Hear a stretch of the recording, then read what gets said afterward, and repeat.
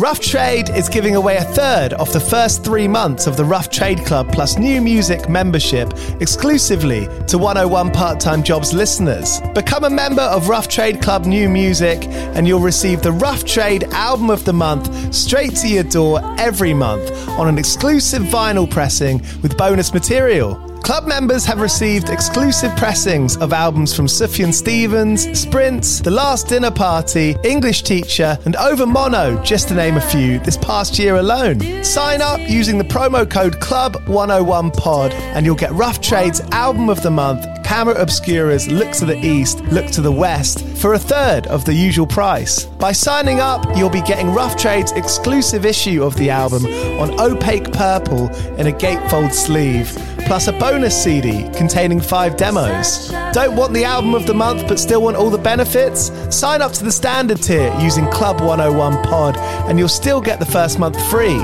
You'll also get free shipping on all orders, 10% off at the bar and on secondhand vinyl in store, and exclusive access to sold out Rough Trade events. So don't hang around. Head to roughtrade.com/club and sign up with the code CLUB101POD.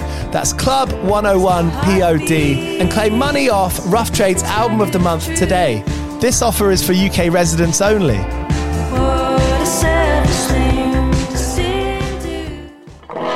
Do you play in bands? I did for the longest time. And I wish that I knew that DistroKid was a thing. I don't even think it existed back then. DistroKid makes music distribution fun and easy with unlimited uploads, and artists keep 100% of your royalties and earnings. 1 million plus artists rely on DistroKid to get their music on Spotify, Apple, YouTube, TikTok, Tidal, Instagram, and all the major streaming services. When you get DistroKid, you can see a DistroKid bank and withdraw your earnings. You get notified when you've earned royalties and you can withdraw via the app. And you can even check your streaming stats on Spotify and Apple. Get 30% off your first year on DistroKid by going to distrokid.com/VIP/101pod. 30% off for your first year. That's not bad. We know it's a tough world out there. Why don't you make it easier for yourself? And to get 30% off that free year as an artist, where you get 100% of your royalties and earnings, go to distrokid.com/VIP/101pod. All right, stay with me. I'll be right back after this. Another day is here, and you're ready for it. What to wear? Check. Breakfast, lunch, and dinner? Check. Planning for what's next and how to save for it? That's where Bank of America can help. For your financial to-dos, Bank of America has experts ready to help get you closer to your goals. Get started at one of our local financial centers or 24/7 in our mobile banking app. Find a location near you at bankofamerica.com/talktous. What would you like the power to do? Mobile banking requires downloading the app and is only available for select devices. Message and data rates may apply. Bank of America N.A., member FDIC. When you need mealtime inspiration, it's worth shopping Kroger, where you'll find over 30,000 mouth-watering choices that excite your inner foodie. And no matter what tasty choice you make, you'll enjoy our everyday low prices, plus extra ways to save, like digital coupons worth over $600 each week. You can also save up to $1 off per gallon at the pump with fuel points. More savings and more inspiring flavors make shopping Kroger worth it every time. Kroger, fresh for everyone. Fuel restrictions apply. You're listening to 101 Part-Time Jobs. I speak to Arthur this time from Squid, who knows how to tune harpsichords, something he was taught how to do by his dad, and he spent some years doing that as a job. He tells me about how Squid kind of took over from those jobs that he was doing following school. He had a period of time working at the Tate Modern as part of an art performance, and goes into working with Dan Carey, who you'll know as one of the most exciting producers at the moment. Squid's new single, Sludge, has just got a new video made for it, so you can go and listen to that. And I strongly advise going back to, if you haven't already, listening to their Town Centre EP. They've kind of got this amalgamation of post-punk and kind of orchestral something. It's quite wry and fast, and he plays cello in the band, so that gives you some idea into what the band might sound like. But thank you so much for listening, and this is 101 Part-Time Jobs with Arthur from Squid.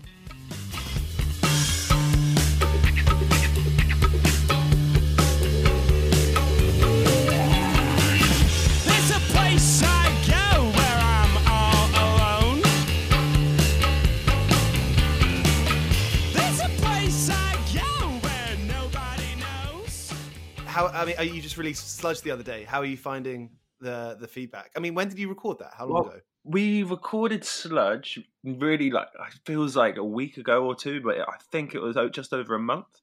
And the feedback, I'm actually not too sure. I try not to involve myself too much with the feedback in the comments section or in the press because I much prefer to let things take their own course.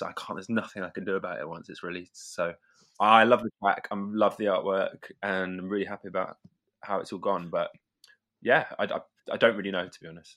That must be a nice feeling, having recorded something a month ago and then having it in within 3 or 4 weeks. It's crazy. Like, even on Dan's Speedy Wonderground scale, it's still really, really quick. And I think even he was shocked at the turnaround from it being like finished recording to actually all the masters approved. I think it was something like 3 or 4 days since we pressed stop and record, and then the masters were back and it had been improved. And he's a busy guy.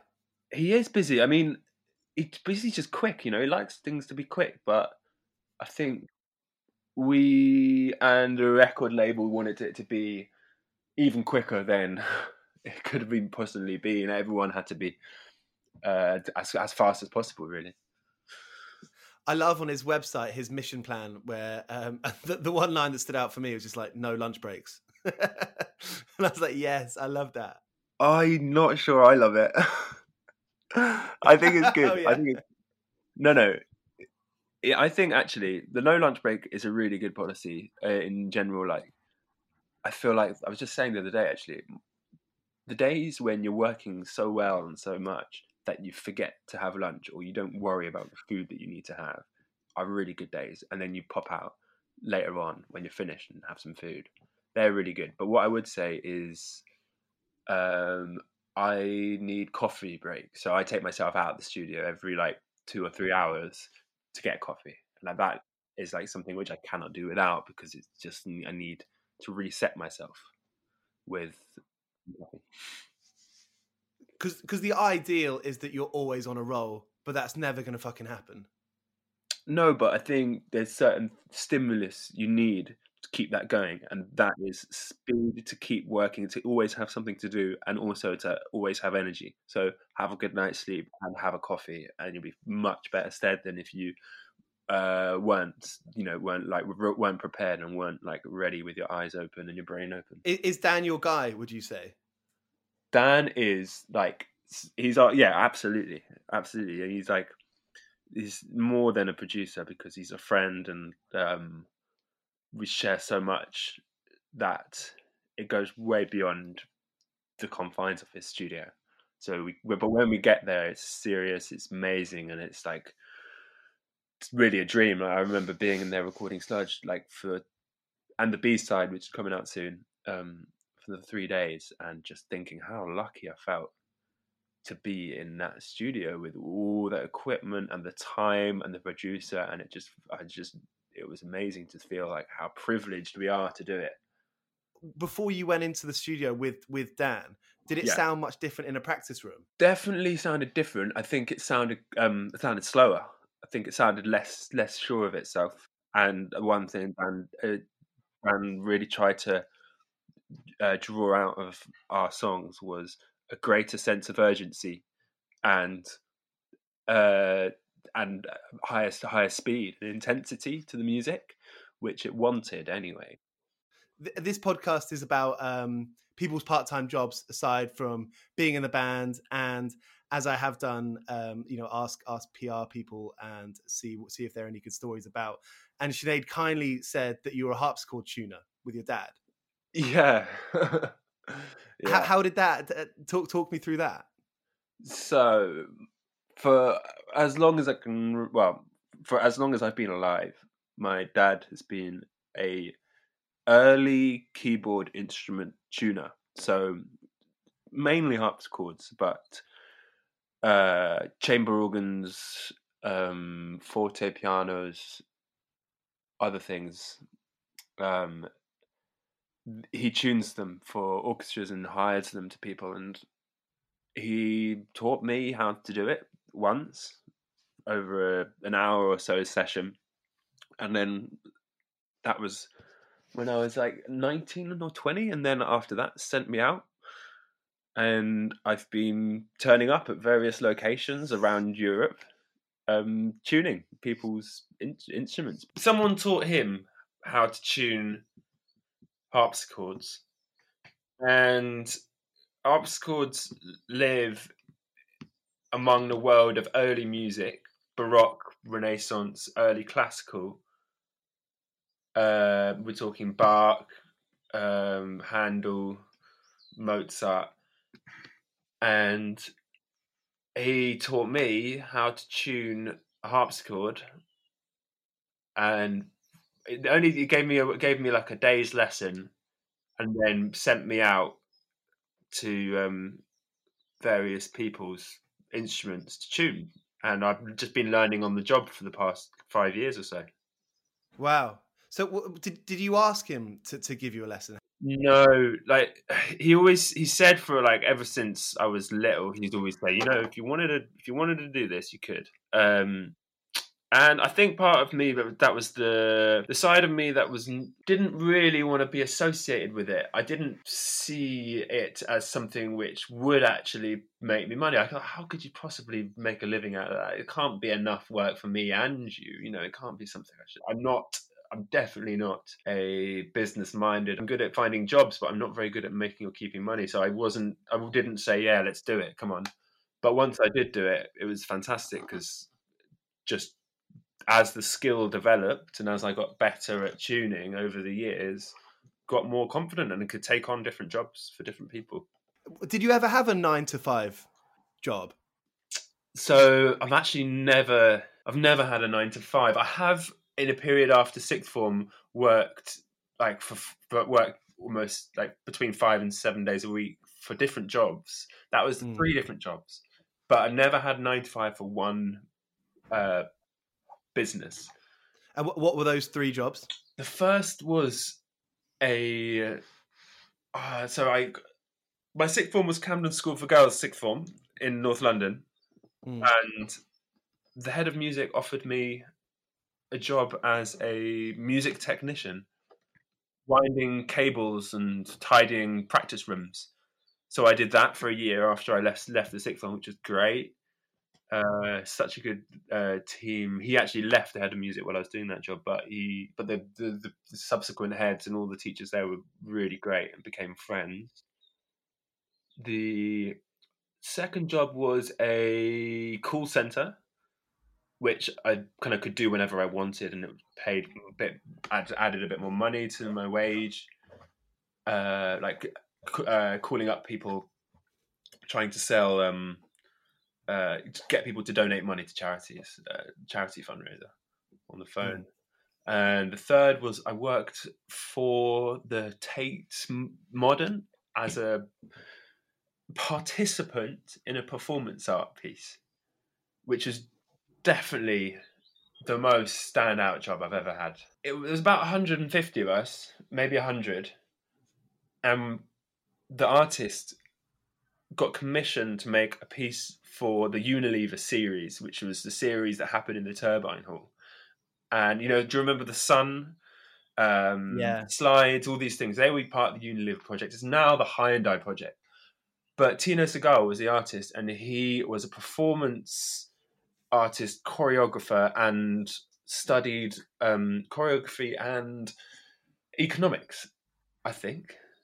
And our roles were to follow his orders. He'd give us orders like move in certain formations, swarm like a bee, chase each other around the room, and all these weird formations and patterns were happening while we were approaching visitors and telling them personal stories about ourselves. And the whole idea of the project was about interaction between us as individuals and as like an organism and the visitors who came to see us, not really knowing whether we were kind of who was involved in it and who wasn't, because we were all wearing normal clothes. So it was weird. So were those formations practiced? Some, yeah. Largely because he gave us a rule, and we in rehearsals before the piece went live, he'd say, "Well, you're not quite got the idea yet." It wasn't choreographed to the point where we knew exactly where we were going to be standing, but we knew how the games, we called them, because they were pretty much like games, like find two people in the room and make an isosceles triangle with them. So you're the top of an isosceles triangle. They're always moving, so you're always moving. And it creates this swarming motion, which is amazing to look at because you don't quite know what's going on unless you're involved in the game. Did you have an interest in performative art before that? Absolutely not. No, my friend just said you should get involved because she'd been invited by her partner who was a dancer, and there were lots of dancers involved in it, and I was just really, really lucky to have known the person who knew a person, and I just went and had an interview, and they needed more people, so that was it.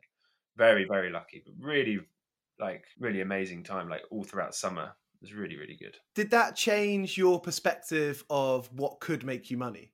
I don't think it changed my perspective of what could make me money. I think it definitely made me realize that I was stupid in the first instance to ever not go for this position, because she told me once and she said, "Arthur, you should really get involved in this." And I said, "Yeah, sure, sounds all right." And then forgot about it for a month. And then this was a few weeks before it was going to go live. She then emailed me and says, "Arthur, they still need people. Why haven't you applied yet?" I thought, okay, go on then. I emailed them and I asked for an interview. And then I got the job and it was incredible. And I thought, wow, I was really close to not getting this. So I think I definitely, it showed me not to be so blasé about opportunities like that. And since then, I've taken a lot of jobs on which I wasn't sure about or didn't know whether they were going to be quite what I needed, because you don't know when the next opportunity will come. During school, during sort of, I guess, late teenage years, did you have an idea of what you wanted to be, what you wanted to do? Wait, how old are we talking? 16, 17? So when it becomes more realistic, you're leaving school in 2 years. The problem was, no one really ever explained to me how to make money out of music. And I don't regret that. I think it's cool, because I was just mainly excited by the prospect of having a band, making music, studying it, and just living it as much as possible. And I was lucky, to have the family support to allow me to do that.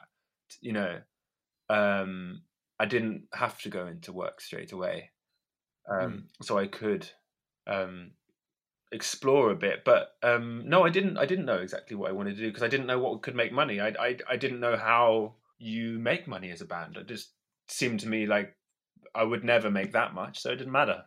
Yeah. I guess privileged in a way, but also naive, definitely naive. When you get offered to play a gig, when you get that email, more often than not, you feel, oh, brilliant, me. You feel lucky. Has that changed? Has that swayed with Squid? I think the defining thing for me was that I had the work outside of the band as a tuner for orchestras. And from there, I could see how the world within the classical and Baroque spheres operated. And I could see the respect and real duty you had to pay people and turn up and work together really well. And be honest about money. And, I guess because they had so much more of it in the classical and Baroque department. I don't know whether they had more, but when we started making music as a band and performing, I didn't feel lucky to have payment. I felt unlucky that it was so hard to get payment sometimes, and people just would not pay you and leave you in the cold and just not reply when you ask for payments and just be such a hassle about it. But that wasn't what made me, what drove me to make more music. It was what drove us was just the need to get to play more, to do more. My job actually at the beginning of us playing gigs was I was the whip cracker. I'd be the one who'd ask all the difficult questions to promoters, like where's our payment and how come you're only paying us £10 when there's 200 people in it. Did you have much advice from, I don't know, family or other friends that were in bands, perhaps? I wish I had, and I think I've tried to give some to others who have asked for it or would want it. I definitely had a skewed idea about it. I think as I was a student, we did things for free, got other people to pay for free, and played for next to nothing, just kind of shared drink money and stuff like that, and Right. didn't ask for advice from anyone. And I think and this is all in the early stages of playing as a band. As time goes on, you realize that you need advice, and it is really important, and you have to look for it in the right place. And there have been people who've been really, really, really important for that kind of advice, like money advice later on. But earlier on, it didn't seem like the biggest need. The need was to, be able to put on the night, be able to do it again. So you need to cover your costs. But we were students, so we didn't concern ourselves until afterwards with how we're going to keep afloat. Who were those mentors of yours, or well, who are they? We've our managers are really the people who've taken us through the industry and allowed us to follow them and follow their lead and helped us through it. But I wouldn't say that really anybody came and said, to make this a living, you must do this. You must really, because it wasn't until we sat down with some lawyers which someone said, t-shirts is where it's really, really at. And that really took it until then for that to happen. That came out of the lawyers' mouths. Yeah, 100%. I mean, but that's okay, because it's not like it's not a bad thing. I keep saying it's not, and it's lucky that we weren't pressed to sell t-shirts, loads of them early on, because we were still finding our feet and working other jobs, and the pressure wasn't on yet. It definitely is now, and we definitely know where it's come from now. It's been the blind leading the blind up until now, really, up until the last year, to readjust the balance of how to make sure you're really taking in enough money to keep you on the road, and taking the right sort of jobs, working with the right sort of people. There's so many things to consider. Yeah. We don't want to work for scumbags. We don't want to work for evil businesses, but we also want to keep ourselves doing this and allow us to record and eat enough and on tour, and sleep enough on tour. So there's so many things in the balance. But again, like I say, I think sleep and food is and drink as well is a real priority when you're on tour, because without that at the early stages, you're going to, I think, make a mistake at some point. In what sense? Because in the way that you'd be happy with a slab of beer over 50 quid? Yeah, I think like getting a nice night's sleep, having some drinks, socializing, and getting a good show out of it is really important for me. And I think those are the questions which you're going to ask yourself a lot. And then if you've got a business-minded head on, and you can then make the money outside of that, that's really great. That's really good. After leaving Sussex, I was a teacher in 2 schools. I taught cello. So cello is my main instrument. And I taught that. First, I did a year in 2 different music schools. First was for a local or musical authorities in Brighton, and then that didn't end so well because I didn't have the time to.